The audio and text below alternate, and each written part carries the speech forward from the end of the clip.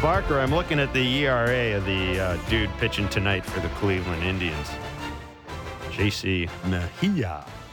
760. Cool. That's pretty bad. You know what? It's almost as bad as Eli Morgan's ERA 7.5. before he shoved that up there. Mm-hmm. It's Baseball Central, Blair and Barker. That's a great start. That's a great start to the show. Well, right it's there. true. Come on. Oh, boy. It is. I mean, I'm looking at this. The first thing I think is, Jesus, where'd they get this guy? Look at that ERA. And then I go, wait a minute. I've seen it something similar before. Have some faith. I got faith, especially after last night. 7-2 win over Cleveland. Hyunjin Ryu, you made the point like 2 months ago when we were talking about, okay, when this team comes back to Rogers Center, who do you think it'll make a difference for? And I thought, well, I mean, I thought more of in terms of the hitters. And you came out right away and said, no, it's going to be Hyunjin Ryu. And your reasoning was that, Ryu getting on a mound in a major league park was going to make a difference to him mentally. It was also going to make a difference to his stuff because we talked about, not his stuff, but we talked about how in Dunedin with the wind blowing, some of the softer. Yeah, I'm not sure that I'm away. not sure that had an issue with him with the wind blowing. I just think he was more nibbling because he's left-handed. He throws 88 miles an hour. You saw last night he didn't have any walks. And the first inning, he put the Cleveland Indians on notice that he had all good pitches working. You saw all four of them. Dropped a couple of curves. Yeah, he had some really good ones right, early in the game, right to touch and feel. You mentioned it, 3 up, 3 down in the first inning. He had the 2 Ks. He threw the 13 pitches, the 7 strikes. And again, they saw all 4 pitches, so he put them on notice. And then the lineup in the first inning there got jiggy with it. Got what? Jiggy with it, right? You get a home run, you lead off. George Springer. How old is that song, Dylan? Getting jiggy with it. It's 99. That's even. Yeah, I was 3 years into getting my foot down, getting it singing. Jeff, 99. I got 97. So you weren't 3 years down to getting your 3 years into getting your foot down and getting 99. No, well, it came out in 97, not 99. When were you drafted? 96. So you would have been only a year into getting it down and getting it singing in Ogden, Utah. Yeah. Here we go. I'm trying to remember who had this as their walk-up. Somebody must have had this as their walk-up music. It's a bad song. Who is this? Is this Will Smith? Anyhow. All right. So now we know Getting Jiggy With It was from 1997. Yeah. George Springer, Teoscar Hernandez. Got the lead, and then all the sequences from Ryu and throwing strikes and getting ahead, using his breaking ball. He was really good. He has to be great down the stretch. Yeah, you need about 8 more, just exactly the way it looked last night. 8 more of those. Can you give him 8 more of those? 8 more starts just like that. Yeah. In a row. I think so. No hiccups. Not 3 good ones and a bad one. 8 in a row. Just like that. This is the lineup for the Blue Jays tonight. George Springer is leading off. He's a DH. Vladdy's at first. Marcus Semien is at second. Bo is at short. Teoscar's in right. Corey Dickerson in left field. He's back in the lineup. Randall Grichuk is in center. Breivik Valera back at third. Reese McGuire behind the plate. Steven Matz on the mound. Sounds like a winner. I love it whenever they say that, why they give a guy a DH day. Been running around the bases too much. Get him off his feet. Well, I'm awesome. a little surprised that Santiago Espinal's grabbing the pine for second day in a row. But maybe they don't think there's going to be a lot of balls hit down third base with Steven Matz. Well, he's got a sinker. The sinker's working, it should be. For Cleveland, Miles Straw leading off. Ahmed Rosario, Jose Ramirez, Franmil Reyes, Bobby Bradley, Oscar Mercado, Roberto Perez, Owen Miller, Bradley Zimmer, and as we mentioned, J.C. Mejia on the mound. He is a right-hander. And first pitch is at 7:07 from the Rogers Center. And Ben Wagner will join us a little later in the show to get you set for that. I'll talk a little bit about the standings. The Tampa Bay Rays, just about an hour ago, maybe a little more than an hour ago, put away the Seattle Mariners 4-3, and that's one of those games where if you're the Blue Jays, you're looking at it and you're going, well, The Mariners are one of the teams we're chasing in the wild card standings. Oakland's losing. Tampa Bay's atop the division. Oakland's losing to San Diego right now, 3-1. We're in the bottom of the fourth inning.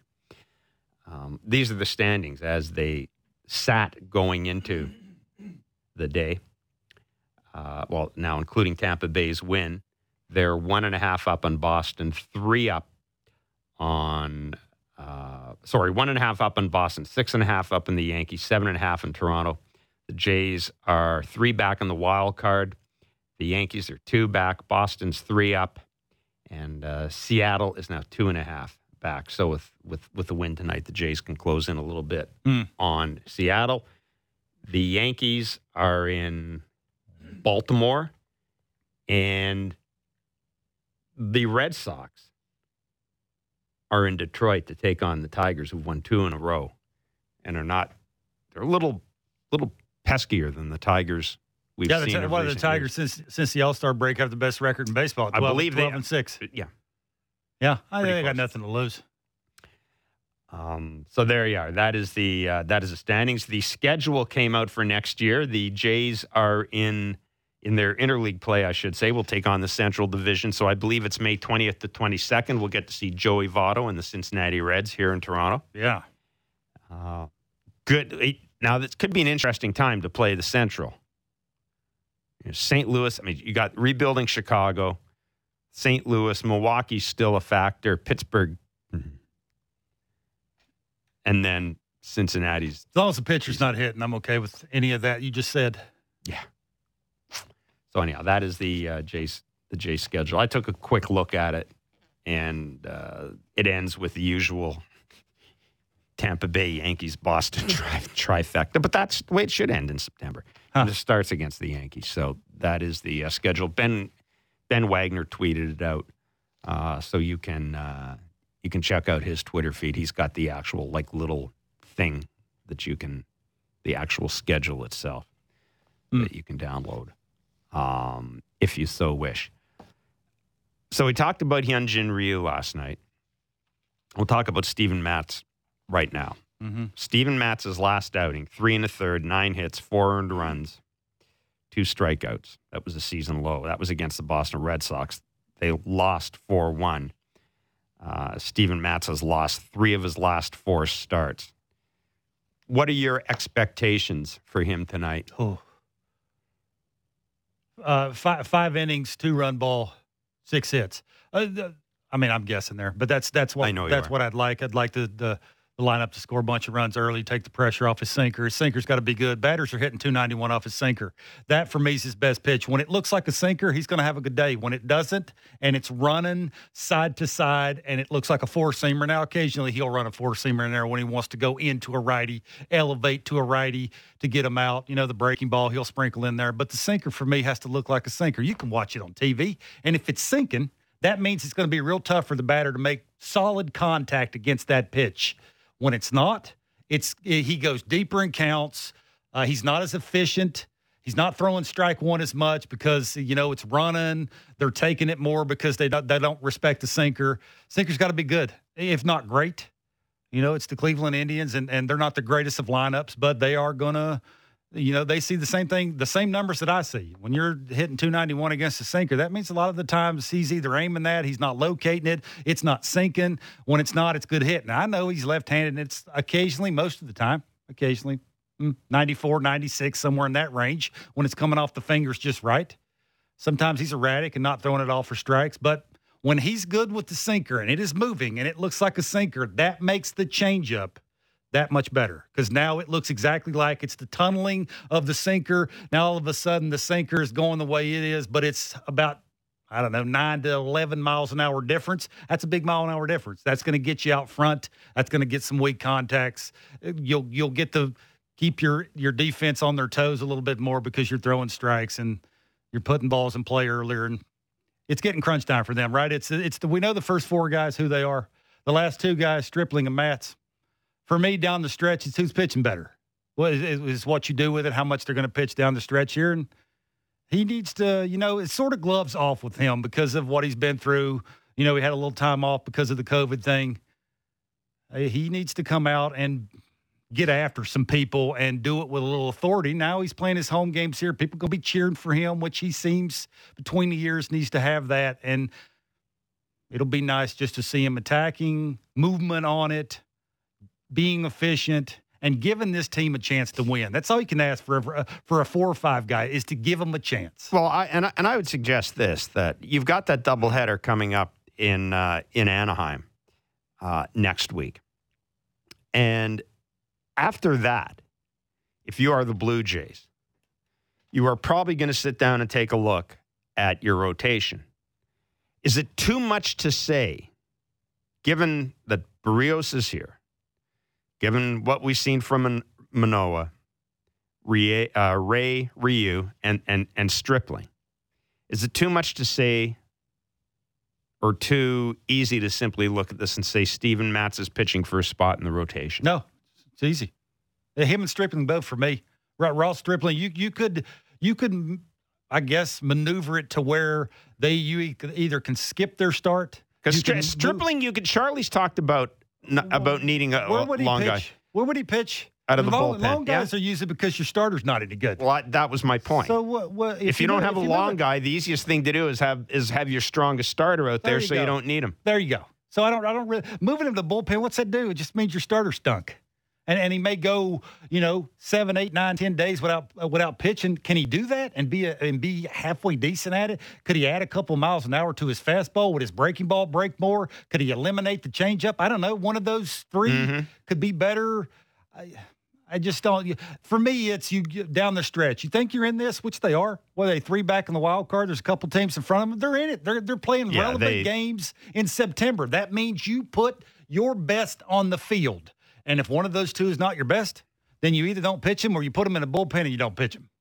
Yeah, this is the American League East has kind of, if you are the Blue Jays and you've got some games in hand still over Oakland, the American League East is kind of developing the way you want it to develop. Right? Obviously, you'd rather be in first place. I get that. Or you'd rather be in front of the wild card. I get that. But, you've got the Yankees. They got COVID issues. Yeah. They're going to have at least one start where Garrett Cole's going to miss, maybe 2. Mm-hmm. Jordan Montgomery is now on the list. Yeah. Boston stopped hitting all of a sudden, which who the hell saw that coming the last time we saw them play the Blue Jays? It's a marathon, not a sprint. Right. Teams go through this. They're just going through it at the wrong time. Right. But they've stopped hitting. Now they are going to get Chris Sale back probably next week at some point. So that will certainly give them a shot in the arm. And Tampa, Tampa has done it, has kind of what happens when a team overtakes another team in first place in your division. It almost pulls the whole thing back to you. And Tampa's kind of pulled the division back to Toronto. Uh-huh. All right, well, you got to ask yourself, are the Blue Jays good enough to I don't know, win 10 games in a row? Are they capable of doing that? 3 big parts of the game: base running, good pitching, a good bullpen, and some timely hitting. Do they have a good enough team to do that? They might. They might. A lot of it for me is Petey and Charlie got to pick the right guy at the right time. Put it this way: Can they win 10 in a row? I don't know. Could they go? Well, they may have. Could they go 8 out of 10? Yeah. Well, George Springer got to continue to hit a lot. But the pitching, Oscar Hernandez has got to continue to start driving the ball and hit some home runs. Right. Vladdy can't have a hiccup. Bo, when it matters with 2 outs, got to come up with some big hits. And they got to continue to do their thing. And maybe some guys at the bottom of the orders, getting on and turning the lineup over and those kind of things. But as well as anybody, it's all going to be determined. For me, a lot of it does have to do with the lineup. What's the guy standing on the mound? And Charlie and Petey got to pick the right guy. Whenever they're taking the ball from the starter and they got to lead, how many times do you go to a bad Brad Hand? Yeah, well. That's the question. Right, he's a veteran guy. You brought him here for a reason, so you didn't have to leave other people in the big leagues that aren't big leaguers. Well, if he struggles again, do you have enough nerve to walk up to him and say, "I know why we brought you here, but all these games matter, and you're not real good right now." Well, we've seen that. We've seen that before. From Charlie and from Pete. I really do think, as I said yesterday, I think they need to see what they have in Brad Hand. And they can draw their own conclusions from that. If it's me, do I go to him tonight with the game on the line? Nope. Nope. You have I better don't. options right now. You got better options Soria right is, now. for me, a much better option. You saw the ephus curveball. I don't even know if that's an ephus, but it's 68. You can throw that for strike one. And then the very next pitch, Jeff, changed arm angles, and it was 96 elevated. That's special. What do you make of the fact? I want to bring it back to Hyunjin Ryu, and we'll be joined in a few minutes by Jeff Blum, the Houston Astros analyst, and we will talk about it. We'll talk about that series against LA. Like every occasionally when you poke the bear. Now I know it's warranted, and you probably expect it if you're an Astros fan or an Astros player, but we will a pretty good team. Yeah, we will talk to Jeff about that, and as I said, Ben Wagner joins us as well later on in the show. It is Walk-Off Wednesday. The phone numbers are 416-870-0590, 1-888-666-0590, star 590. We'll be taking calls pretty much throughout the show. Your texts as well, 590-590 is the text line. So again, the numbers to call are 416-870-0590, star 590, 1-888-666-0590. You got questions, comments, thoughts about the Blue Jays? That's fine. Questions, comments, thoughts about the Rogers Center? That's fine. Questions, comments, thoughts about anything to do with baseball. This is the place to talk about. We talked about the Ryu thing, being at home, being a big league ballpark. I'll just give you what I saw in the first 5 innings. He threw 60 pitches through 5 innings. He threw 17 changeups. He faced 10 batters. Well, no, he faced 19 batters through 5 innings. 10 of those batters, 10, Jeff, he got out with 3 or fewer pitches. 4 of the 10, he got out with 1 pitch. Mm-hmm. Now, if I just read that to you, didn't watch the game, what's that tell you?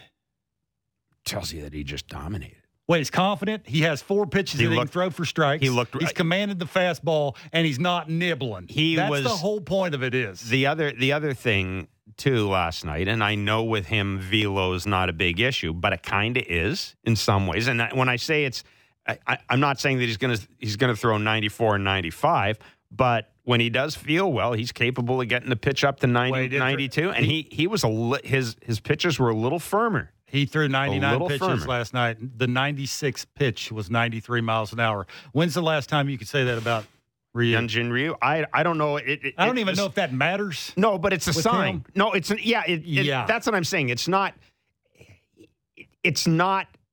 important to how he goes about pitching, and it's not important to whether or not he can win the game, but it does tell you when he finishes off like that, it tells you that he's comfortable. It tells you that he's feeling good about himself. He can add and subtract the way he does. You know, the curveball at 77 with the big loop in it. The changeup is in the low 80s.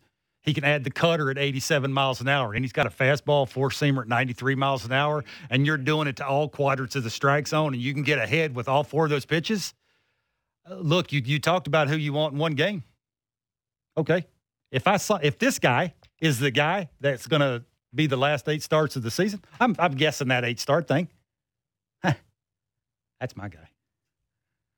He's allowed 2 or fewer runs. He's allowed 2 or fewer runs. I don't know what happened. Mike Button was on. Mike Button was on. Well, it beat you. He's allowed 2 or fewer runs in 4 of his last 5 outings. Yeah, the only thing 4-0 with a 184 ERA. You know what the Jays are in the last 4 walks, 28. His last 5 outings. You know what the Jays went? 5-0. That's why he's. When you have a really good starting pitcher down the stretch, wins matter. They do. 416-870-0590, star 590, 1-888-666-0590, 590 is the text line. It's Walk-Off Wednesday. Make your call good, make your text good. We'll let you walk us off. It's Baseball Central on Sportsnet 590, The Fan.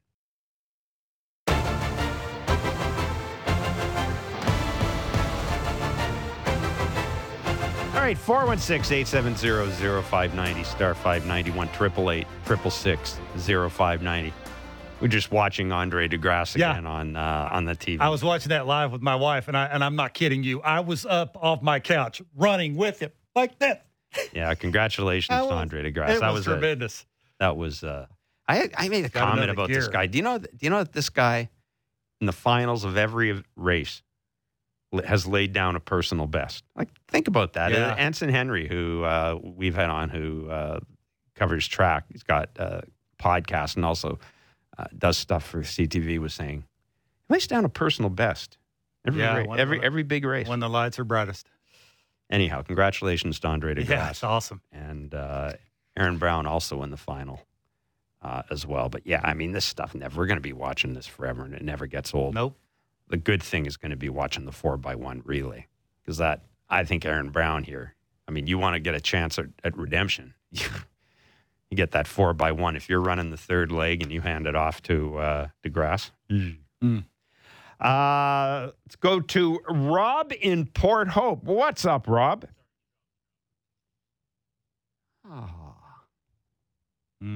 Rob drop. Let's go to Paul in Campbellville. Hey, Paul. Hey, guys. How are you? Good, doing well, thanks. Good. Couple quick questions. Kev, what's going on with all the catchers? Molina, Gary Sanchez, Christian Vasquez, all down on one knee with all the pass balls with runners in scoring position.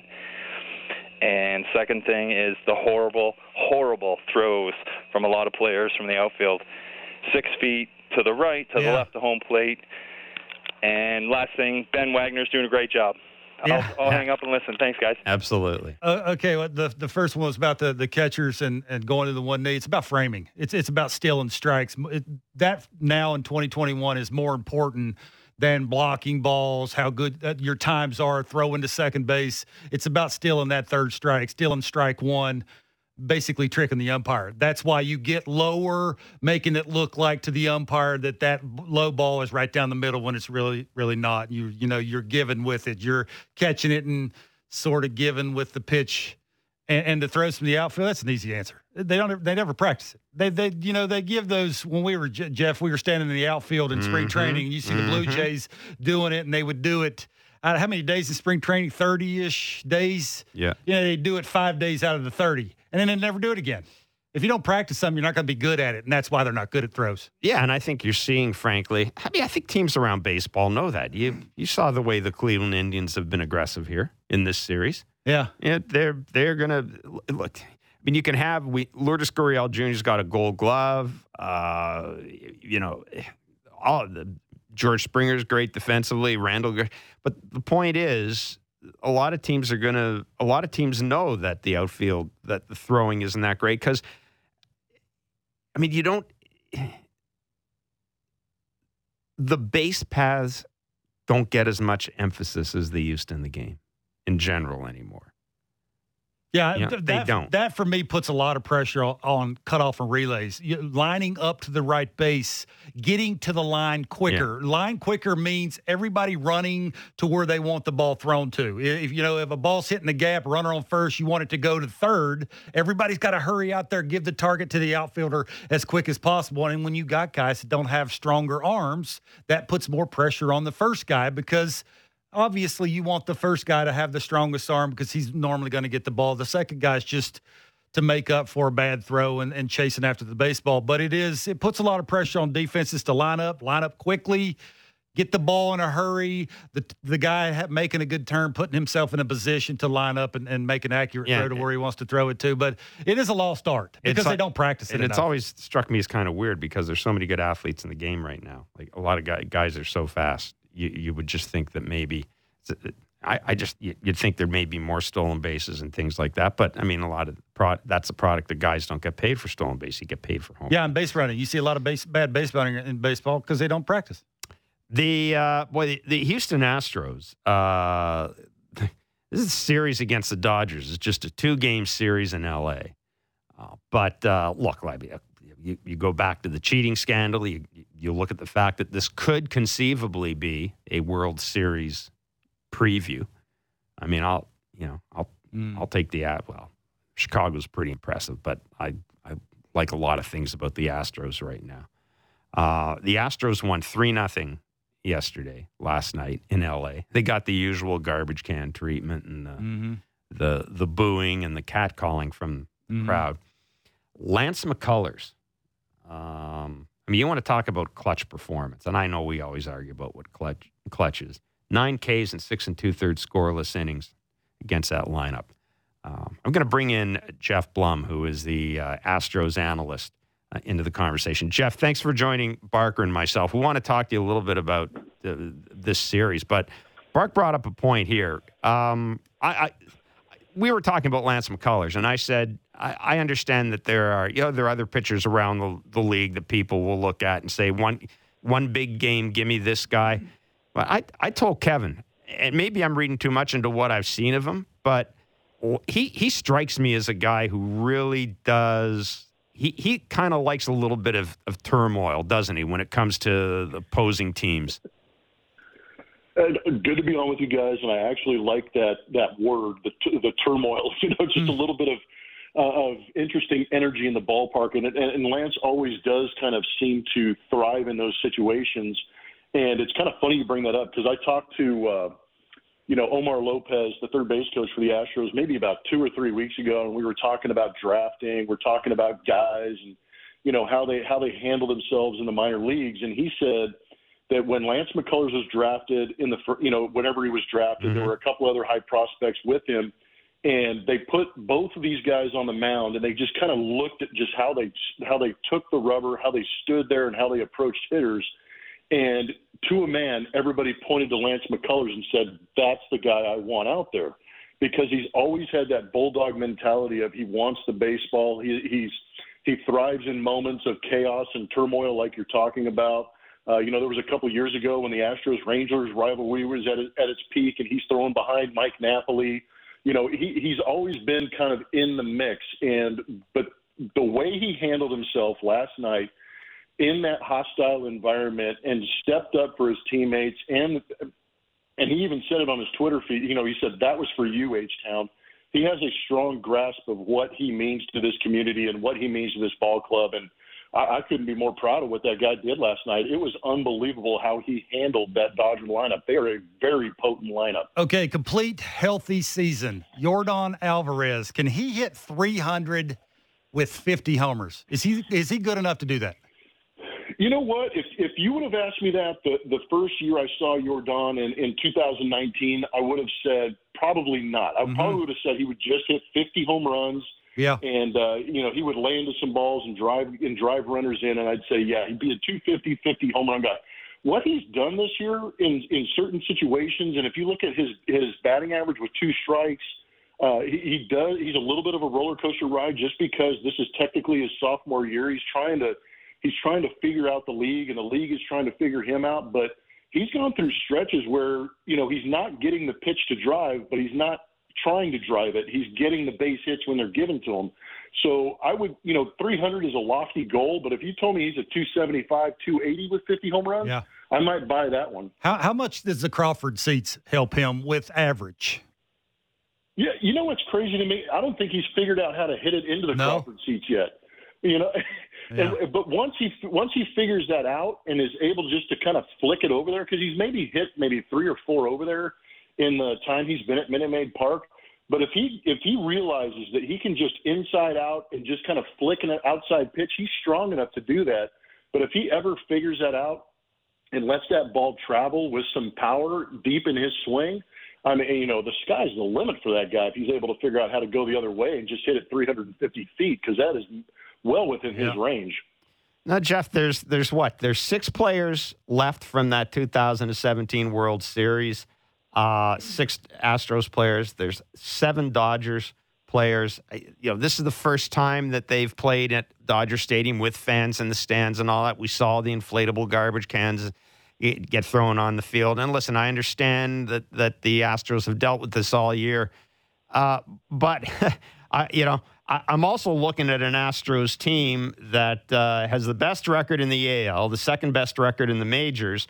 They're 43-25 against teams that are 500 or better. And if you want a comparison, the Dodgers are 23-26 against teams that are 500 or better. If I'm an opposing team, I may want my fans to shut up, because I really do get the sense, and I get what's going on, but I really do get the sense that at some point people have got to step back and go, that was in the past and everything, and it does not appear to be affecting these guys. No, it doesn't, and it's amazing to me because that was one of my concerns coming into this season is how is being on the road going to affect these guys, and immediately right out of the chute, they go into 4 games in Oakland, and their fans are absolutely trying to tear them down, and they take 4 games from the Oakland A's, the defending American League Western Division champions, and they did it in dominant fashion offensively, putting up some big runs. And, about halfway through the season, I had a chance to come down and talk to Alex Bregman. And, once we were finally allowed on the field, and I just kind of went over to Alex and I'm like, hey, man, I go, how is it exactly on the road? Because we're not traveling. And just as an ex-player, I was curious how these guys were handling it. And he just kind of gave me a little side eye, smirked a little bit, and he goes, we're using it. And it was really interesting to hear him say that, just because they do recognize that they are getting some of that vitriol and some of that hate, but at the same time, it's really galvanized them and brought these guys together, because when they're on the road, there's nobody else they can rely on except that guy to their right and the guy to their left. So they've really kind of embraced being that bad boy or being that hated team, and they've gone out there and continued to prove that they know how to play the game of baseball. But it's still pretty impressive, even this late in the season, and seeing how they've handled themselves last night in Dodger Stadium. It's pretty impressive to see them playing through all of that. And the most fun for me on the outside looking in and calling some of these games is when the series starts, the fans of that home team continue to boo, throw trash cans, and do their thing. But by the time the Astros walk out of that ballpark, those fans are booing their own team. It's amazing. What does Kendall Graveman bring to this team? Oh, my gosh. This guy, I watched this guy pitch against the Astros in the starting rotation, and he would have flashes of brilliance with that 2-seam fastball. He had a pretty good breaking ball, but just kind of flipped it in there, really didn't have that aggressiveness with it. And since he's moved to that bullpen, he has just become an absolute animal. And he's even spoken to the point where he knows that his time on the mound is going to be limited, so he can let it eat a little bit more. He can be more aggressive, throw a little bit harder, and go max effort. But at the same time, he also had the mentality off the field that he was going to bulk up and get in the gym, load up. He said he put on 30 pounds, and now he's really a driving force going downhill towards the hitter.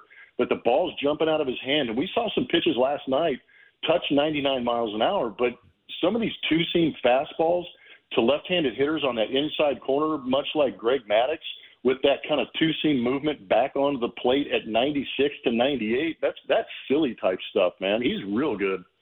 In conversation with Jeff Blum on Baseball Central, the Astros, much like the Blue Jays, although with a different caliber of relievers, have kind of overhauled their bullpen as the season has gone on. How important has that been?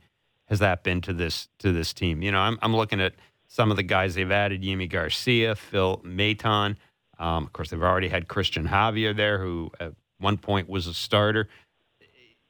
Was it something that the Astros knew they would have to do, or is it one of those things, Jeff, where sometimes you start talking to a team and a trade just kind of materializes, and you look at it and go, okay, this makes sense. We can go that way with these guys. Because it really does appear as if instead of adding starting pitching, they went out and just loaded up on really good bullpen arms.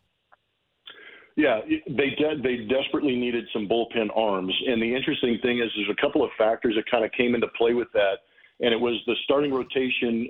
They were coming out of camp. The intention was to sign Jake Odorizzi and have him replace Framber Valdez.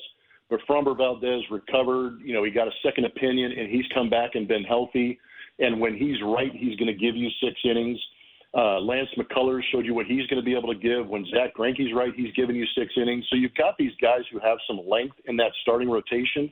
And then you add Dusty Baker to the mix, who's a little more old school and wants those starters to go a little bit deeper. So he'll push those guys a little bit. And then you add the offense that you already talked about being one of the number one offense in all of baseball as far as runs being scored. And I think the mentality was we're going to score runs. Our starters are going to go deep. And early in the season, they saw some of those guys in that bullpen who were young, did a good job last year, maybe not have the same stuff they had this year. Walks started to pile up. There was a lot of traffic on the base paths. And then it was one base hit that ended up, spoiling the game, or it just kind of spiraled out of control. And they didn't have a couple of guys in that bullpen that could stop the bleeding and get out of innings. And I think that's where they really put the emphasis for the Astros to go out there and get guys who can stop the bleeding in certain situations or come in high traffic, high leverage situations and find their way out of an inning with limited damage. Jeff, do you know when Alex Bregman is supposed to be back? You know what? All the rumors and everything we're hearing is saying that he's going to be back by the time the Astros get back in Minute Maid Park this Thursday, Friday. And I'm still kind of curious just because he was scratched from a start in Sugar Land because of, a tweak in the hamstring. And, if you've played anything, you tweak a hamstring, it's going to linger for a while. So I think they're being extra cautious with him. But if I had to guess, I would say sometime in this Minnesota series after to start this upcoming homestand for the Astros, I would imagine Alex Bregman finds his way into that lineup maybe this weekend. Jeff, really good of you to do this, man. Yep. Thanks so much. Stay safe. Thanks a lot. No, you guys are great. I appreciate it. Thank you. Take care. It's Jeff Blum, Astros analyst. I covered an awful lot of his major league games with the Expos. He also, you may have no, he was with the Ottawa Lynx. Maybe. Depends on what year. I wasn't in the PCL long. I was in the International League most of the time. I was. Ottawa is the PCL. Or is PCL. No, Ottawa's PCL when I played, I think. Were they? It's a long time. I know, but sometimes they took teams right over. They take teams from the East and stick them out there. But anyhow, whatever. So. Is it getting easier for you to root for the Astros? Me? Yeah. I mean, I never developed the same hatred. I mean, it's not like they're managed by Buck Showalter. So no, I never have any. I never developed any. And plus our guy, Dusty. I'm not hating on a team managed by Dusty. No, listen, it's got nothing. What they did has nothing to do with Dusty. I mean, here's the way. Here's the way I look at it. I got over it. It happened, and I understand there are guys out there who are going to feel they're cheated. I get all that. It's been investigated. I think the players got off a little easy, but that's guess what? That's what happens when you have a union representing you, right? When you have players association, it's a lot easier to throw the book at the GM. Yeah. I know. I will say this: some pretty high-profile decision makers have lost their jobs. Yep. So, I mean, I've moved on. And I have to admit, the other thing is there's a lot. I love watching that team play. I love watching Alex Bregman play. They're a really good team. I love the way they develop their pitchers. I enjoy watching them play. I really do. To me, they're one of the more fun teams to watch in baseball. I like watching San Diego for that reason. You think the Rays are boring as hell. I kind of like what the Rays are about. They are. I like the way they go about their business. This team is fun to watch. The Jays. Yes, sir. If as a neutral, this team is a hoot to watch, because if you're a neutral, what makes you cheer for a team? Well, probably the personalities, probably the way they are on the field. This is a very expressive team in the field. Yeah, the stuff in the dugout, that's all great. That's fun. But I like watching the way these guys go about their business. For the most part, they play the game the right way, too. Which yes, helps. They do. Yep. Yes, they do. 416-870-0590, star 591, 888-666-0590. 590 is the text line. We are going to visit the text line when we come back. This is Baseball Central on Sportsnet 590, The Fan.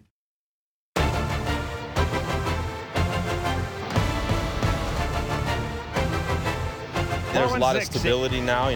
We know what we're going to be here for the foreseeable future. There's no kind of what ifs. There's no deadlines. There's none of that. It's our home fans, our home park. So I think just with being back at home is huge for all of us. There you go. That was George Springer discussing the more settled nature of things now that the trade deadline is passed. I'm hitting leadoff. And well, he didn't say that now. He wanted to.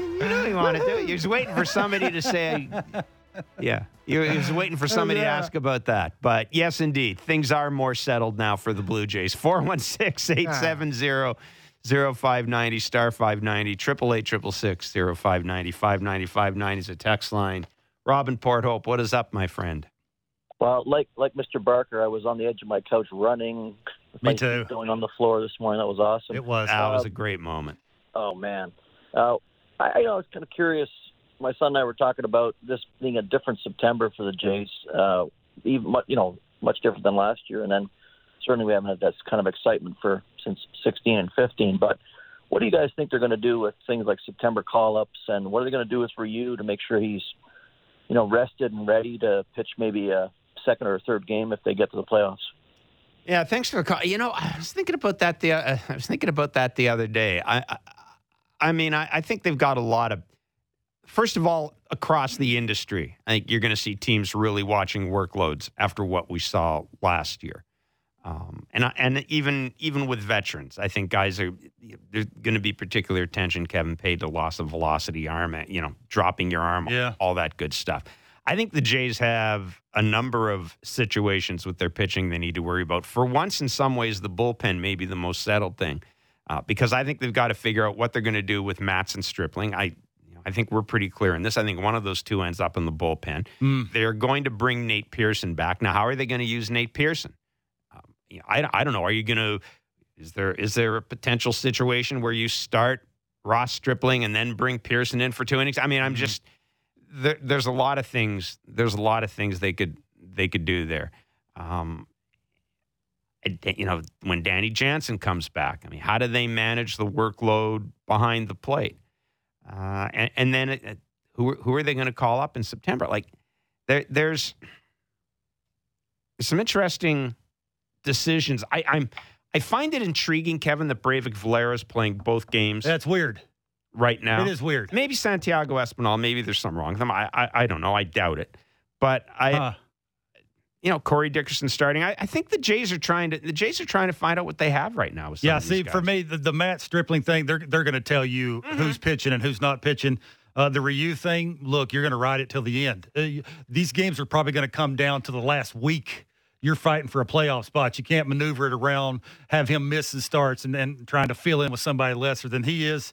The Manoah thing, the 22 days between starts to big league level, I think that right there simplified it for me. Now you give him the ball to the end of the season. That's just me. Barrios has made 30-plus starts a couple of times. You have no worries with him. Robbie Ray, he's a max effort guy. He's a strong guy, big guy, throwing hard the entire season. Until he's not throwing hard, you continue to give him his start every 5 or 6 days, however they want to maneuver that. I think that's taking care of itself. It's taking care of itself because some guys have had some hiccups. Some guys took a guy hurt his back. A guy is not performing. It's just sort of taken place that you've added a guy that's really good who's made 30-plus starts before in the past. You don't have to worry about him. It's sort of lined up the way I think you want it to line up. You got 3 guys or 4 guys that you want to get the multiple maximum parts of starts out of. That's the way you want it down I'm going to throw another name out there, too, because Juan Gratterall's catching AAA Buffalo. And I don't know how healthy he is. I see that he's hitting, what is he hitting right? 300, but he's a veteran catcher. I don't know. Maybe he's the type of guy that they call up, but he's not going to replace anybody. He's not going to take at-bats away from anybody. But I don't know this year. Do you reward guys? I would think they'd want to see Kevin Smith up here based on the type of year he's having. I would think you'd want to see Kevin Smith up here. You've waited around 6, 7. I mean, he's been in the organization as long as Biggio. Bring him up and see what he can do. Depends on where they're at in the standings, if they ever play or not. You bring him up, you give him a little taste of it. I've been there before. It's nice to see how it works. Uniform fits different. It's kind of nice up here. You get them to want it a little bit more, and you give it to younger guys who's earned it in the And I'm one of those guys. I like the fact that they have September call-ups. I know a lot of people roll their eyes on that. I think it's a decent idea. I was one of those guys that fought for it. 416-870-0590, star 591, 888-666-0590, 590 is a text line. We got lots of time to get the texts and calls. We'll do it in the next hour. First pitch is at 7:07. This is Baseball Central, your 2-hour pregame show right up the first pitch on Sportsnet 590, The Fan.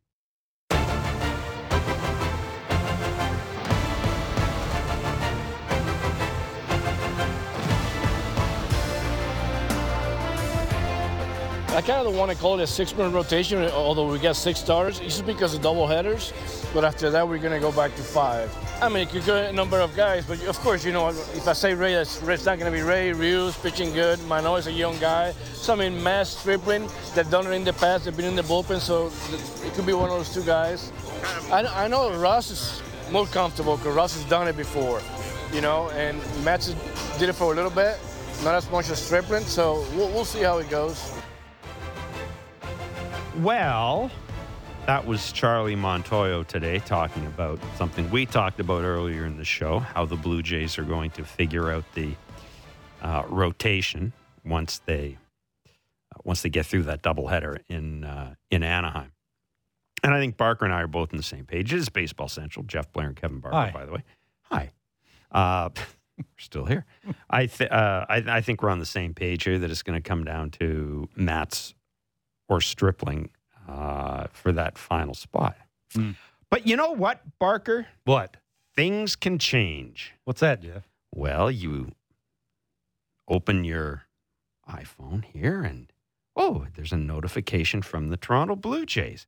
What could that be? Oh, no. Asking myself, somebody being called up? Yes, Taylor Saucedo's being called up. Why? You know Jeff? why? Why? Because Joakim Soria is on the 10-day IL with an inflamed middle finger. Yeah. This finger, I would That's imagine. it right there, Is that the finger? I think that's it. Dylan, is that the That's inflamed? the one. That's the inflamed. Are you sure that's the inflamed middle finger? That looks like the one, yeah. That would I probably, appreciate that. Yeah, that would probably be the one. Yeah. The inflamed middle That for finger. me doesn't change anything now. He's a really good option, but that's what it does. It limits the options I now. love that curvy plopped in though. Well, you use that OO. Yeah, he's been there and done it before. That's what you're going to miss here for the next however long he's going to be out. But you still got your Romanos and your Richards, Simber, Barucki, and then there's Meza and Hand. And you said it. Well, I mean, I meant him last. There's the handyman. Yeah, you just got to be better at who you're picking and when you're picking them. 416-870-0590, star 590, 1-888-666-0590, 590 is a phone line. We'll get to the phone lines in a minute. Your Blue Jays lineup, 7:07 first pitch tonight from the Rogers Center. George Springer's DHing. Vladdy's at first. Marcus Semien is at second. Bo Bichette's at short. Teo is in right field. Corey Dickerson gets a second start in left field. Randall Grichuk's in center. Lourdes Gurriel Jr. grabs some pine. Breivik Valera's at third. Rude. I thought Gurriel a couple of hits last night. Rude. Stay No hot. rhyme or reason. Reese McGuire is behind the plate. And Steven Matz is on the mound. If you really care, I can give you the Cleveland lineup. But I'd rather go to the phone lines.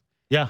I'd rather. I would rather go to the phone lines. I think we'll probably do that. Matt Giorgino, what is up?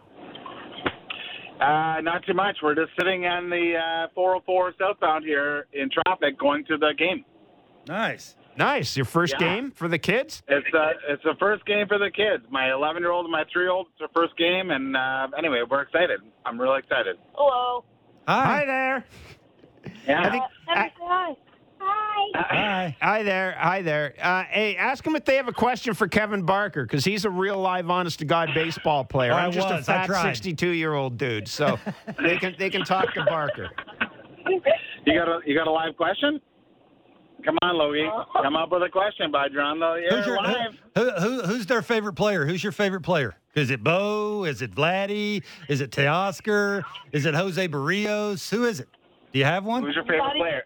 Vladdy Jr. Vladdy Jr. That's a good pick. He's a very nice man. He's a really good player.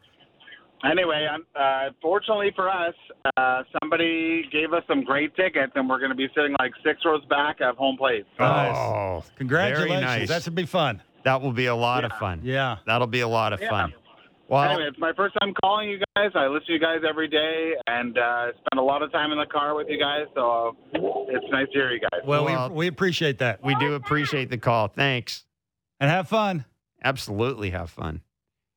I'm Go jealous. down and see. Go. You know what? Try to go down to see if you can get batting gloves from Vladdy or something. Vladdy's giving his stuff out all the time down around there. He does.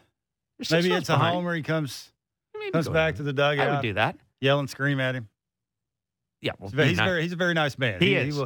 He would give you. Now he may not give you his bat, but he'd give you some batting gloves or maybe. I would. It'd be worth a try. Why not ask? Ryan. All he can say is That's right. All he could say is, "I don't have any more batting gloves." that might be it too. No. He is very nice. He would certainly listen.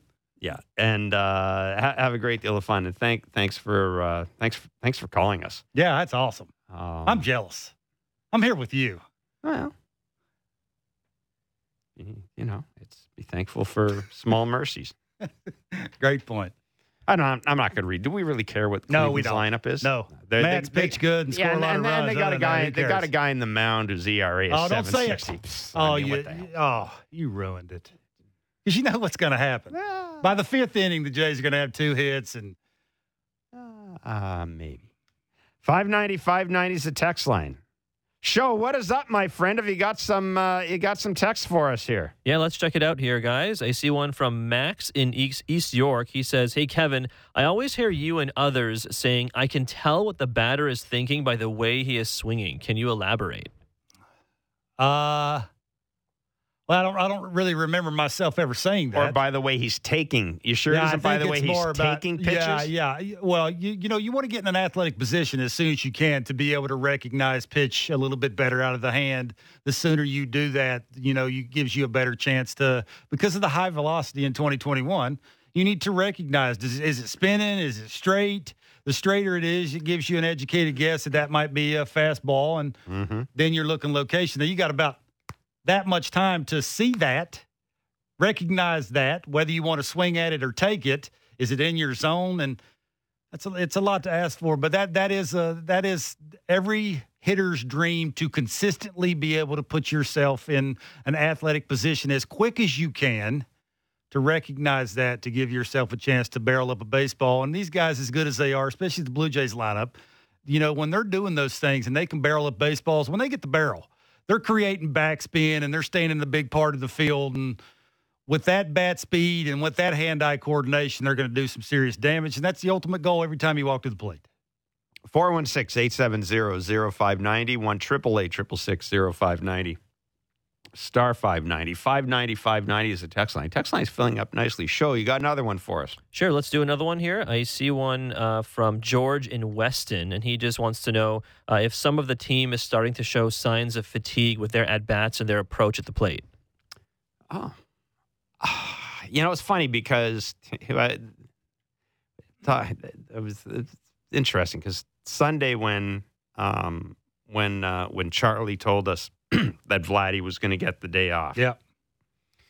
One of the points he made in conversation is, when we talk about the increase in games from 60 to 162 this year, you're always focusing on pitching, obviously, workloads, et cetera, But he also, he made a point that in the case of guys like Vladdy and Bo hasn't been through a 162 game schedule. No.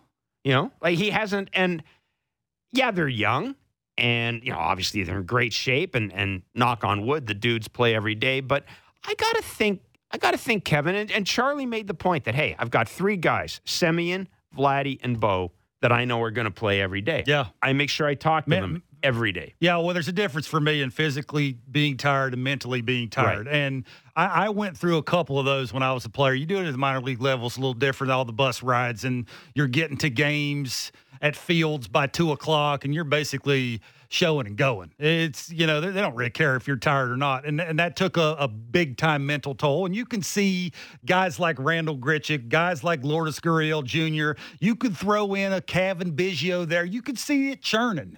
Mm-hmm. And the more it churns, the more you have to think your way through, well, why is it not working? I'm doing all this stuff in the cage and on the field before the game, and it's just not translating over to the field between the lines when it matters. And you can see it actually. You see a little bit of that with Randall Grichuk now, because he had success early in the season. League's made a little adjustment. They'll pitch him backwards. They'll throw him more breaking balls and fastball counts. They'll elevate the ball. They'll crowd him a little bit more. They'll throw him, keep him away from that sweet spot, right? He's the same plane swinger a lot of the times, and you can see it, right? He steps in the plate, and he steps out, and he'll go, why didn't I hit that? Why did I swing at that? So for me, you could see a little of that with Vladdy, too.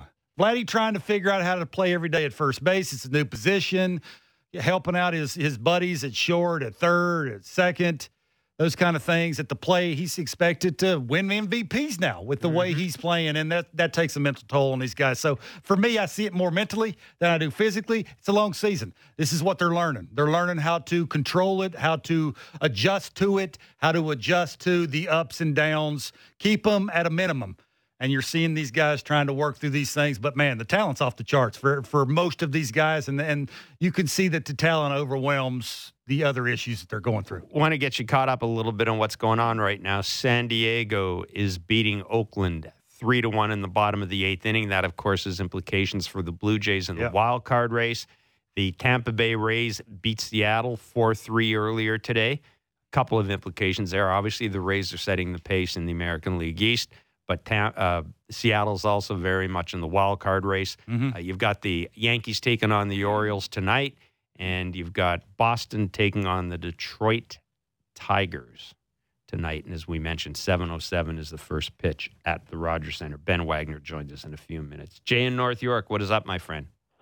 Oh, hey, guys. It's good to chat with you. I've gotten going a little off topic here, but I'm really wondering what Gil Kim is doing in the dugout. I know he's a quote-unquote front office personnel. I think he was a player development guy. I met him once in spring training years ago. Great guy. But he seems like he's not doing much. He's not interacting a lot. He's physically there. Now, someone told me this, and Parker, you could tell me if this has any weight, that he is sort of like a front office spy kind of ish to see what's going on. No, he's not that. So what's he doing there? He's not a coach. He's not part of the athletic training team. He is a coach, actually. He is listed as a coach. Yeah. He's listed as such, but he doesn't look like he's... Yeah, if you get out to the ballpark early, you'd see how much sort of actual physical labor he does. Yeah. Teams now, not every team in baseball, but a lot of teams in baseball have a coach who, you know what? The NFL, they call them like quality control guys. They basically, Rockaball Deli's got a guy as well. Throw BP, hit ground balls, but also soft toss in the cage. But also, generally they are a conduit between the analytics folks and the manager. And, in the case of Gil Kim, when you've got an organization that has a lot of young guys coming up, he and John Snyder, frankly, know these young guys more than a lot of the major league coaches do.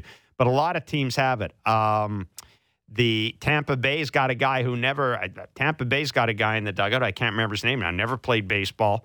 He's basically a numbers guy, an analyst, and other teams have that as well. I believe San Diego does. I know, as I said, Minnesota has a guy like that as well. And it's another avenue for information to be distributed to the manager. Yeah. I got to tell you something about the whole spy thing. Yeah. You want to know the truth? If a front office really feels that way, it's going to be a player. Like, it's going to be Bark. You've had guys in the team where on teams you kind of scratch your head and go, well. 2015, 2016, you could have said, the older team guys who are on the bubble coming back. This is a young team. These guys are not going to say things out of place or do things they're not supposed to be doing. They're just trying to make their way as big leaguers and get paid. Like I don't know what a spy thing is. Like, what would he be telling the front office? This guy ain't working. Oh, you're a big leaguer. Your performance is going to tell you between the lines. To take a brain surgeon to sit up there if you're a GM and go, is this guy working hard before the game? Well, look at his numbers.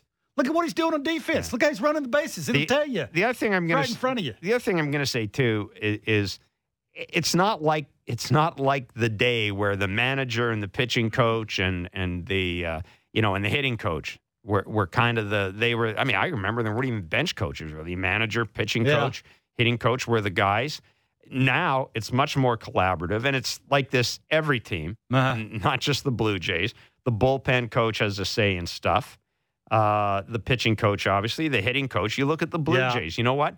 Dave Hudgens is the bench coach, but part of Dave Hudgens' responsibility is to help Guillermo Martinez with the hitters. And that's the other thing in recent years. A lot of teams have assistant hitting coaches. So And John Schneider, I mean, if you watch the dugout, John Schneider is next to Charlie Montoyo more often than Dave Hudgens is. Dave Hudgens is a bench coach. So again, there is a little bit of that, too, of what happens in the clubhouse stays in the clubhouse. And if guys like Marcus Semien, Bo Bichette ever found out that a coach was – I don't even know what the right word would be. What we ratting out, whatever. I guess that's the word you'd use. Yeah. Whatever players are doing or not doing, then that wouldn't go very well over with the players and the coach, and some things would take place that probably shouldn't take place in a season that they're trying to make a playoff push. So I've never seen that. I've never heard of that, but.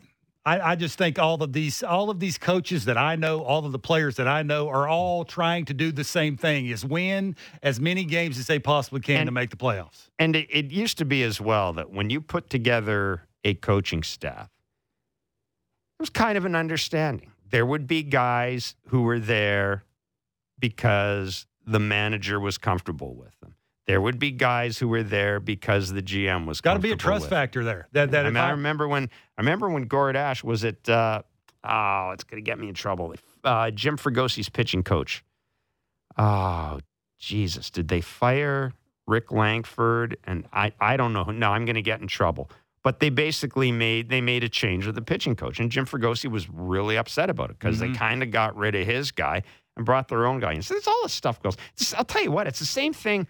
I mean, I remember at the Montreal Expos, their roster construction, when you got down to the bottom of the roster, you know what? Every now and then, the GM would have a guy, the manager says, I got to have this guy in my team. Yeah, no coach never wants to be that guy. But that guy. Here comes that guy. I got to have this guy in my team. And the GM will go, okay, I'll throw you a bone. We'll put this guy in the team. Clearly, you've got a reason for him. So it's a lot of collaboration that goes on in this thing. Eddie in Toronto. Hey, guys, thanks for taking the call. Hey, Mark. How you doing? Let's go Broncos, baby. Oh, yes. Hopefully they're better defensively and that quarterback shows up.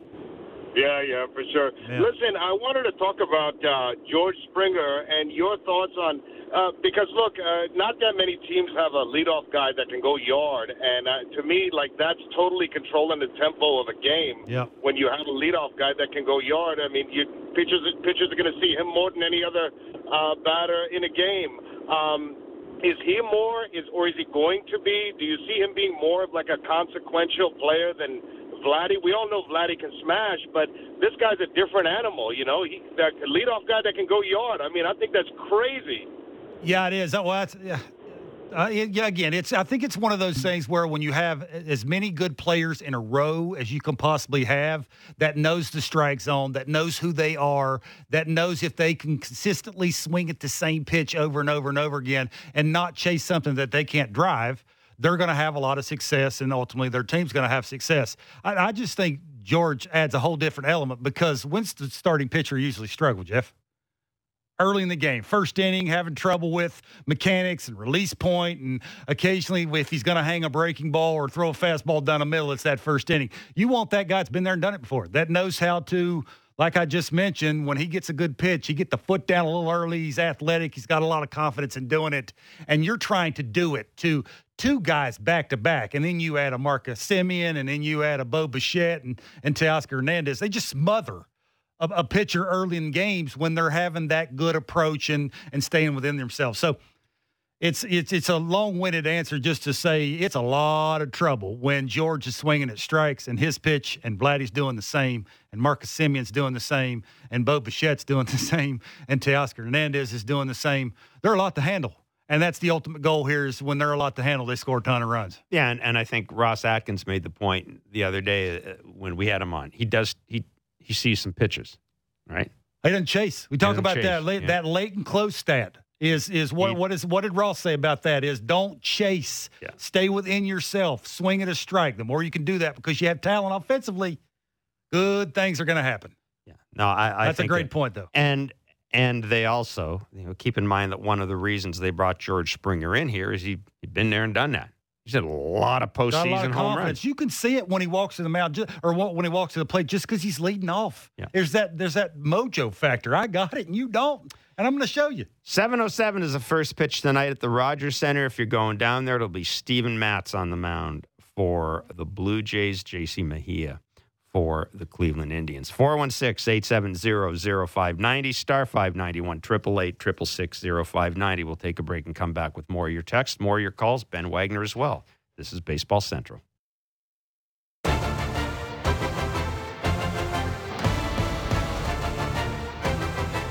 As always, you can text us at 590-590.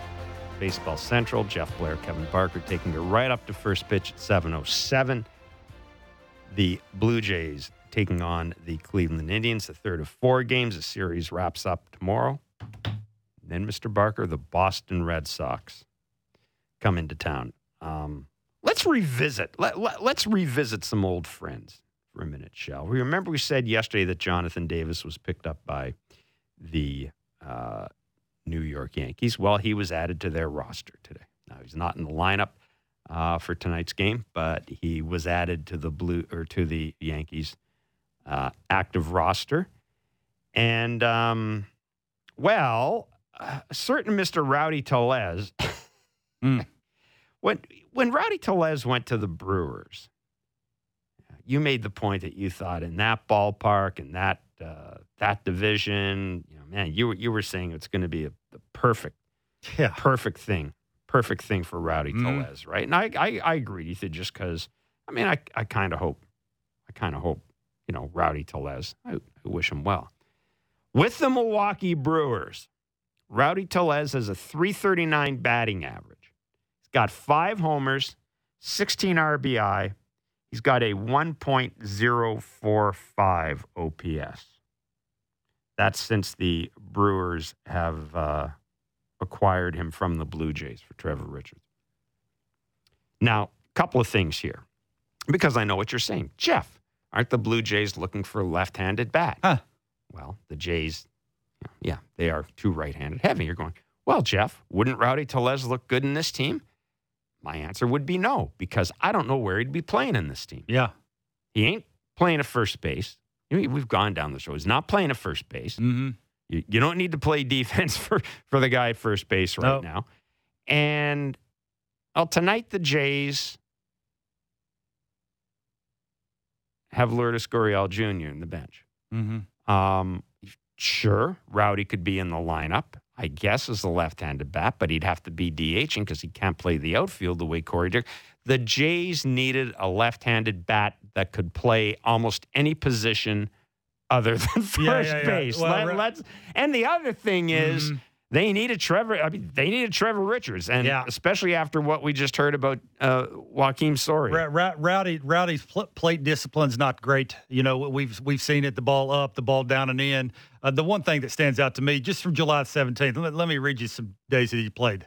July 17th, 18th, 20, 21, 23, 24, 25, 27, 28, 29, 30, 31. And then in August, he's played 1, 2, 3, 4. He's played almost every single day. He's got 53 at-bats. He struck out 10 times. That's the point, is with his swing, it's long. But when you have a long swing, I know that because I had a long swing. When you have a long swing, it's you being repetitive with your motions. Batting practice, I need to carry that over to a game. If I do it in batting practice and I don't play 3 games till 3 games later, it sort of goes away and then your swing gets longer. Mm-hmm. And what I mean by longer means you're eliminating half the field. Either you're out in front, you're out and around. When you're out and around, you hit the top of the ball. You're hitting ground balls. You hit ground balls in 2021, you're out. And now what you're starting to see him do is line to line because he's playing every single day. And with that long swing, his weakness of the up and the down and in doesn't show up as much because he's repeating that thing in batting practice. Then it carries over to the game. He shows up the next day. He does sort of the same routine, and he's being rewarded for it because he's playing every day.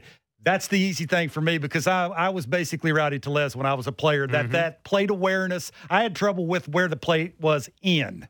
Not so much up because the thing wasn't up when I was playing. It was more in and then spinning it. It was just where's the plate from where I was standing to where the corner of the plate started. Okay. That was the issue I had, but I would chase that. And I couldn't get the head out enough to either keep it fair or to hit it hard somewhere, and that was my Achilles heel a little bit. And he's playing. That's ultimately what it comes down to. Let me ask you something. When you are scuffling as a left-handed hitter, does it get does it get more frustrating when you can't handle a right-handed pitcher? You know, does that enter into your mind at all? Well, when you're struggling, you're probably not going to face a lefty. So you're only going to get them righties. Yep. Okay. And you got fair. a natural uppercut in your swing, which is the big thing, right? Most lefties. That's true. Yeah. Until you're older and you understand your body, you understand great swings start from the ground up, a great foundation. It's anything you do. You build a house.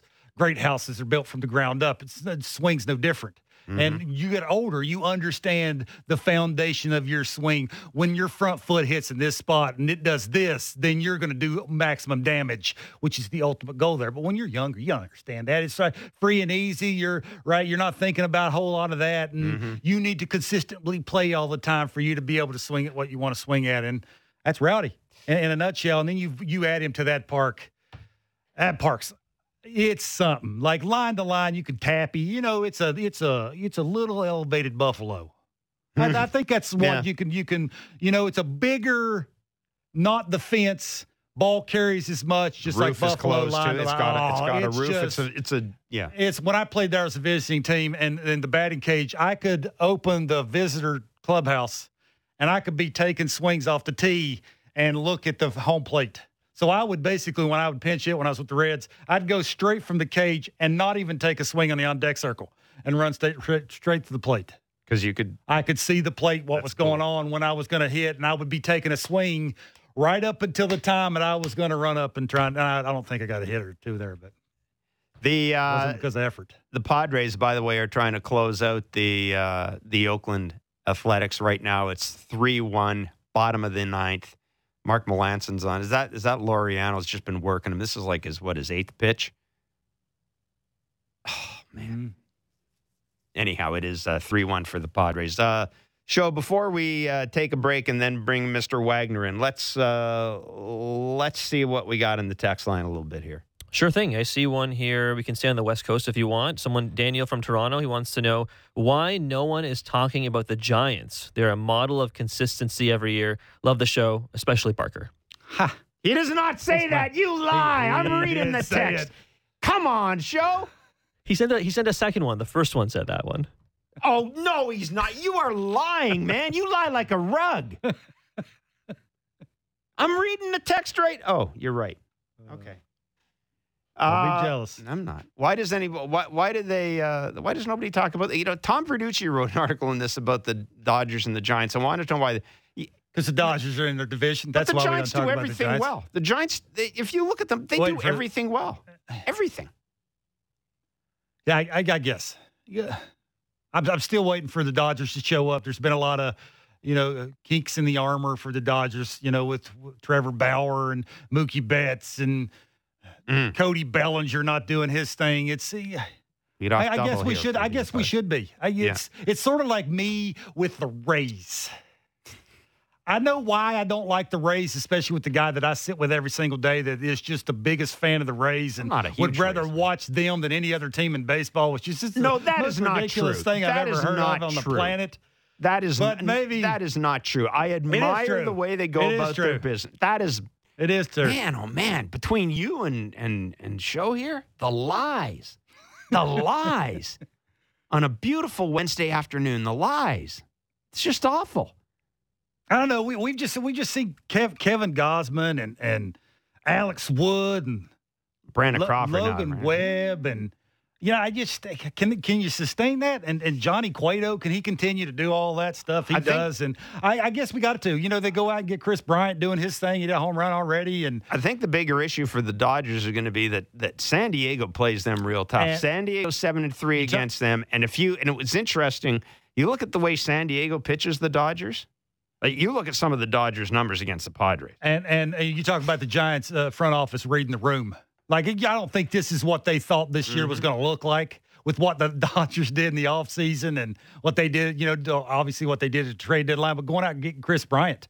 Reading the room, going, we got your back. I know what we were supposed to do when the season started, but what are we doing now? And you go out and get Chris Bryant. Maybe we should.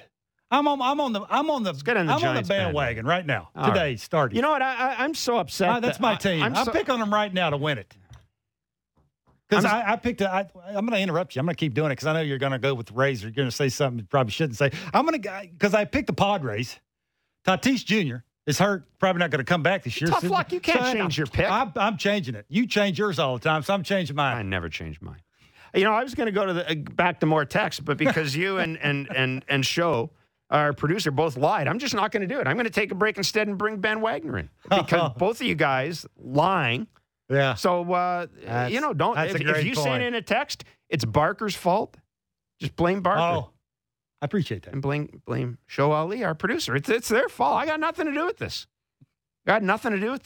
So I'm sorry. I'm just going to take a break. This is Baseball Central. Ben Wagner's next.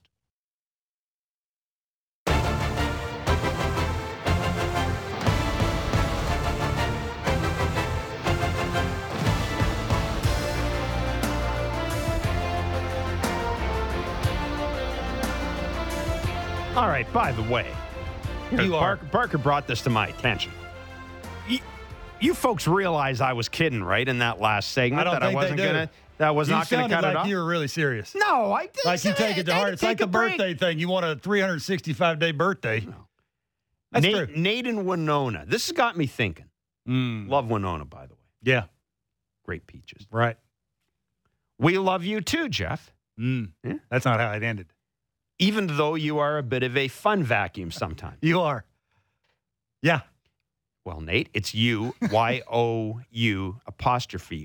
Ooh. Yeah? That's what my wife does to me. Yeah, she does that to me Nate, all the time. I'm kidding. And people do that on Twitter. If you're going to correct someone's spelling, first of all, don't go on Twitter because it'll suck your soul out and spit it out. And when you go to hell, the devil is going to look at, what are you pointing at me? He's going to look at how many times you've been on Twitter. Yeah. And he got a special room for you on Twitter an awful lot. And I know what goes on in that room. And believe me, you do not want to go into that room. That's a bad room. You sound like you've been in that room before. Oh, you'd be surprised the rooms I've been in, my friend. You'd be surprised the rooms I've been in. Teoscar, we talked a lot about Teoscar Hernandez and the nice little role he's on right now. And Bark, you wanted to spend some time talking about him, and I want Ben Wagner to join us for the conversation. But before we do that, to focus on Teoscar, Dylan, I want you to play a clip because, look, it seems to me that we've seen maybe more than any other player I have been around since the in 2000, since I've been around the Blue Jays, we have seen a progression in Teoscar Hernandez's game. He's gotten better and better and better and better as the seasons have gone on. And Shai Davidi asked him yesterday about his approach and trying to go to right field a little more and being a little more conscious about that. So, Dylan, I want you to play the clip, and then we'll bring Ben in from the ballpark. How do you feel about your ability to hit the ball to the right side, and how did you get to the point this year that's been so successful for you? The thing is that I wasn't a good hitter to hitting the ball to right field. I was a pull guy hitter, but the last 3 years I have to learn how to hit the ball over there. I have to work so hard, and that I think that's part of my success the last 2 years or the last 3 years. When I got back called up in 2019, and in the big leagues, they trying to get you out the best possible that they can, and I have to make that adjustment and start hitting the ball to right field because they were throwing me a lot of pitches, a lot of fastball in the zone. There were strikes outside that I was missing, or I was pulling into ground ball to third or shortstop, but. That was one of the reasons that I have to work so hard and try to be a better hitter, hitting the ball to the opposite way. Let's bring in Ben Wagner from the ballpark. He'll have the call of the game tonight. 7:07 is the first pitch. Ben, that was Teoscar Hernandez yesterday talking about the changes he has made in his approach. And I don't know if you heard, but before we had it on, I just mentioned to Kevin, I'm trying to think of Blue Jays players, and I'm sure there are folks out there who are going to be able to correct me and say that, that I've forgotten somebody. But I don't know, honestly, if I've seen a player change people's opinions of him in the span of a couple of years the way Teoscar Hernandez has done. And I want to know what you think about that, Ben. I think that's a great way to put it, because he was a guy that was not in the organization. It wasn't a prospect that was coming up through the system you were excited about. He was an unknown, right? When he came over from Houston, he was just part of a package late in the summer. I think it was 2017, maybe 2016. Came up, got a cup of coffee, and looked overmatched a lot of the time. Looked like a strong guy, looked like an athletic guy, and looked like a carbon copy of a lot of guys that make it to the major leagues with a lot of promise and never really pan out. But Teoscar Hernandez had a couple of things work in his favor, coupled with a change in mindset and a lot of conversation between Justin Smoke and, as we learned over the last 2 years, with Dante Bichette. And also then a mechanical adjustment at the plate where he changed kind of the load, got his hands figured out, does a little bit of that swivel on the foot, reminiscent of Bo, but different, right? But you can see some of that Bichette influence in that, and boy, has it ever come together. And he has turned his last 3 years around, and that's really where it started in 2019. Remember, he was optioned back and had to figure out his swing and also figure out defensively what kind of player he was going to be, because this was twofold with Teoscar Hernandez, and people forget, how far he's come on both sides. He looks like a much more confident defender than where he was just 2 years ago. Okay, if you're the GM 2 years from now, would you pay him? Well, I think he's part of the plan. I mean, here's a guy that's got the ability to hit 40 home runs for you, and you didn't give up on him when you probably could have dumped him. Mm-hmm.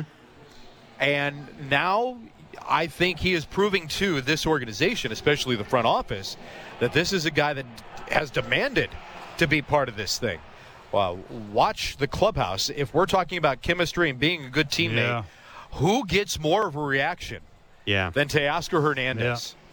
Well, how much what chemistry cost you? That's the question. You still got to pay Bo. You got to pay Vladdy. You may pay Marcus Semien. You got to pay a starting pitcher. There's a lot of money going around. Yeah. It is a heavy, heavy purse that the Blue Jays are going to be toting around in the next 3 years because of the guys that will roll right off your tongue. And then you get into the guys like Teoscar Hernandez. How do you build around him? Do you pay him? How many dollars? How many years? Yeah. What else is out there on the free agent market to improve this club, knowing that you're always going to need to go after pitching? And that's a great point. It's one, and I think you've got to put Jose Barrios in there as a guy they want to at least look at. That's why I've said, and I will continue to say it, the Jays, one of the biggest things we've seen happen this year is Alek Manoah develop the way he has. They need another Alek Manoah, because then now you got a guy who's controllable for 4 or 5 years, a pitcher. You can spend that money elsewhere in your position. Maybe he's one of the guys you try and trade instead of paying him to get what you want on the pitching side of it. You better get a bundle of it. Yeah, but also remember now, that system took a dent because the next guy that was supposed to jump in here with Alek Manoah, Simeon Woods Richardson, was at the upper levels, and now he's no longer part of this equation. So the next wave, whether or not it's Elvis Luciano, these are guys that are still in the lower minor leagues. Right. Just want to bring people up to date, by the way, we mentioned earlier, and again, 7:07 is the first pitch. Ben will have a call from the ballpark. The Rays beat the Mariners. Kind of a mixed blessing for the Jays, but if you're focusing on the wild card, that's a good thing. Boston's in Detroit tonight. New York takes on the Orioles, and right now... Right now, it's 3-2 for the Padres over the A's. Bottom of the ninth inning, 2 out, 1-2. Mark Melancon on the mound. The A's, as they are wont to do, have got runners in first and second, and Yan Gomes is at the plate. So you want to pitch the ninth inning? So the injury of, Joakim Soria's injury here. Obviously, it's a setback, and oh my goodness. Yan Gomes just singled in the tying run. It is 3-3 now. Joakim Soria, the finger injury, middle finger inflammation. That finger, Barker. Never a good thing. Never a good thing when you hear that, because, Ben, every time I hear that, I think of Aaron Sanchez and finger inflammations and pulley tendons and all that stuff. Yeah, I got wind of that on the field earlier today during batting practice, and it was downplayed. But still left me with a lot of uncertainty on how significant this is going to be. So this is something that is going to take a little bit deeper of a dive and more communication, because while Taylor Saucedo did arrive earlier this afternoon and made an appearance on the field, that tipped the hand that they were going to make a roster move. And trying to find out about the severity of this, again, it was kind of scoffed away by a couple of people that I asked about it. And I said significant, like a big hole here, because remember, Joakim Soria was brought in here not because of his current numbers, but because of where he is in his career and the stability of a guy that would be unfazed in any situation that he was cast into for this bullpen. And now they have lost a veteran in this role, bringing back a younger player in this role. So this is not where Charlie Montoyo wanted to be, 48 hours or 96 hours after acquiring a veteran for his bullpen. Ben, do you think we will ever see a consistent, better Steven Matz? Yeah, the short answer to me is yes. It's in there. And I had a really good conversation with Pete Walker about that kind of thing today. I said, Steven Matz, you saw him in New York get flustered, get frazzled when things either by his own doing or behind him, out of his control, unraveled around him. I said, what has surprised you about Steven Matz? And he said the reset that Steven Matz was able to have earlier in the year, and credit to him, things were going a little bit better. And out of the COVID stint where he was on the injured list with the COVID, he lost a feel for the fastball, and they've tried to get that back. So there are some mechanical things that he's been adjusting. But the one thing that Pete brought up to me is he said he reminds him of a young Jay Happ in terms of where he tried to be too fine on the mound, too perfect with every pitch, looking at every pitch after every start, breaking down what needed to be better, and forgetting about what was actually good within that start. And it took Jay Happ a couple of tours. He had to go to Pittsburgh, he had to go to Seattle, and he had to mature as a human being. Remember, the turnaround for Jay Happ happened after he became a father. And Jay will tell me that, and has told me that. Steven Matz is probably on the cusp of that, maturing as a Major League Baseball player, and that's all I know him as right now, not as the individual. But it's definitely in there, and guys can find it. And I look at the demeanor of Steven Matz, where he's still a pretty even-keel guy, pretty much unflappable when it comes to conversation, and, he never gets too high, never gets too low. And that reminds me a lot of Jay Happ, right, where he's just kind of this calm, collected individual until the lights go on and he gets in there between the lines. So, yeah, I think that consistency can be found. Roberto Perez, by the way, has been scratched from the Indians lineup. Austin Hedges will be behind the plate, and the Padres and A's are going to extras. Mark Melancon just got a pop-up that resulted in a collision between, looks like the second, I think it was Cronenworth, a collision between a couple of Padres players. They hung on to the ball, though, so it is 3-3 Oakland, who, very much in the Jays frame right now, although the Jays have played fewer games than them. Oakland and San Diego going to extra innings. Bark. No, I was just to finish off the Steven Matz thing. I get what you're saying about all that, but he's 30. Like the mental part of it and the getting it over it quicker and the stuff better. If you're saying that about a 26 or 27-year-old, I'm with you. But he's 30. Like that's just, I think, a lot to ask. And maybe he is just a 5-inning guy, and occasionally it'll be a good 5-inning, and occasionally it won't. Well, 5-inning guy is what baseball has developed, too. I guess, yeah. If you get 5 innings, some days it's going to be really good. Some days it may not be as good. But if 5 innings is where he can give you in today's game, and talking with Charlie Montoyo specifically, 5 innings gives us a chance. And he always references guys that need to be ready for the 6th, 7th, 8th, and 9th. Yep. Bark and I had this discussion about where the Jays go with the rotation after, I think they have a doubleheader in Anaheim next week, I believe. I know they got the doubleheader against Boston, a doubleheader in Anaheim. Now, it's kind of an interesting situation because Ross Stripling has pitched out of the bullpen before. Ross Stripling, though, I think in some ways has staked a claim to a rotation spot based on what he's done this year. And Steven Matz, on the other hand, I don't know how much, I don't know how you would use him out of the bullpen. Are these two guys, Are they essentially fighting for that last rotation spot right now, Ben? Or do you think that at the end of the day, the fact that Ross Stripling has been there before will more likely tilt going into the bullpen, would precondition the Blue Jays to putting him in the bullpen instead of Matz? I think it's preconditioned that Strip would go to the bullpen because of exactly what you just described, right? He has been there. He understands coming in different situations, and he understands his body, to be that swing guy and how to stay on top of it. But you can't deny that his turnaround should deserve an opportunity for him to continue to pitch. And I asked the question on the field today. I said, you've got some decisions to make, and the two candidates to move from the rotation are the two guys we're talking about. Steven Matz is the first guy, and then Ross Stripling when the Blue Jays get out of the doubleheader that's on Saturday next week, then on the West Coast against the Angels. They'll move away from this six-man, they don't want to use the word rotation, but 6 guys to start games over the next 10 days. Okay, I want to go back to the 5 guys. So in my mind, Strip probably gets the nod only because they've worked really hard to try to get Matz back on track. Yeah, you got 3 guys in your rotation. You got to get most starts 4 down the stretch. You worry about everybody else. But I asked you this yesterday, and I'm going to ask you again. How come Santiago Espinal is not playing third with a lefty on the mound?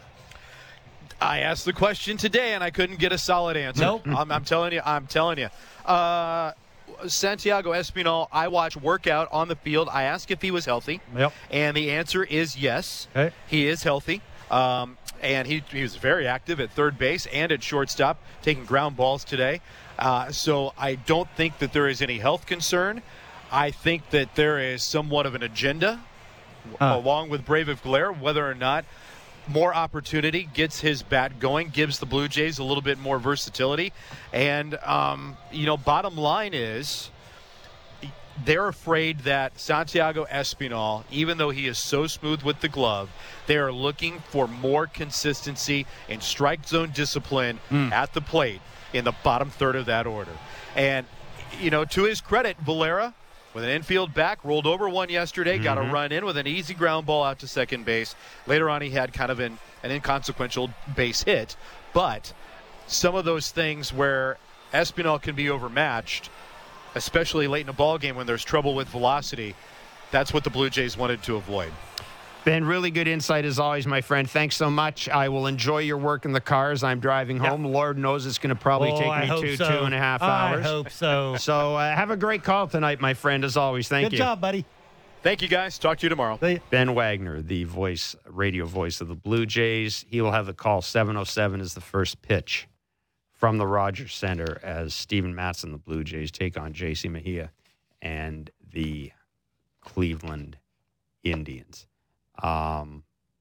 Just watching the monitor right now with Springer and Vladdy. They're always together. You notice that? Yeah, it's. But Vladdy didn't have a good day. George comes over. Yeah, it'll be okay. You're still hitting 325.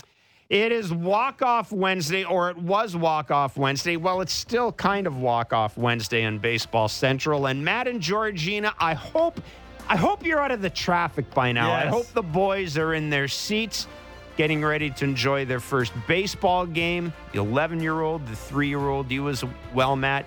You walked us off. We'll be back tomorrow. We're just sitting on the 404 southbound here in traffic going to the game. Nice. Your first game for the kids? It's the first game for the kids. My 11-year-old and my 3-year-old, it's the first game. And anyway, we're excited. Hello. Hi there. Who's their favorite player? Who's your favorite player?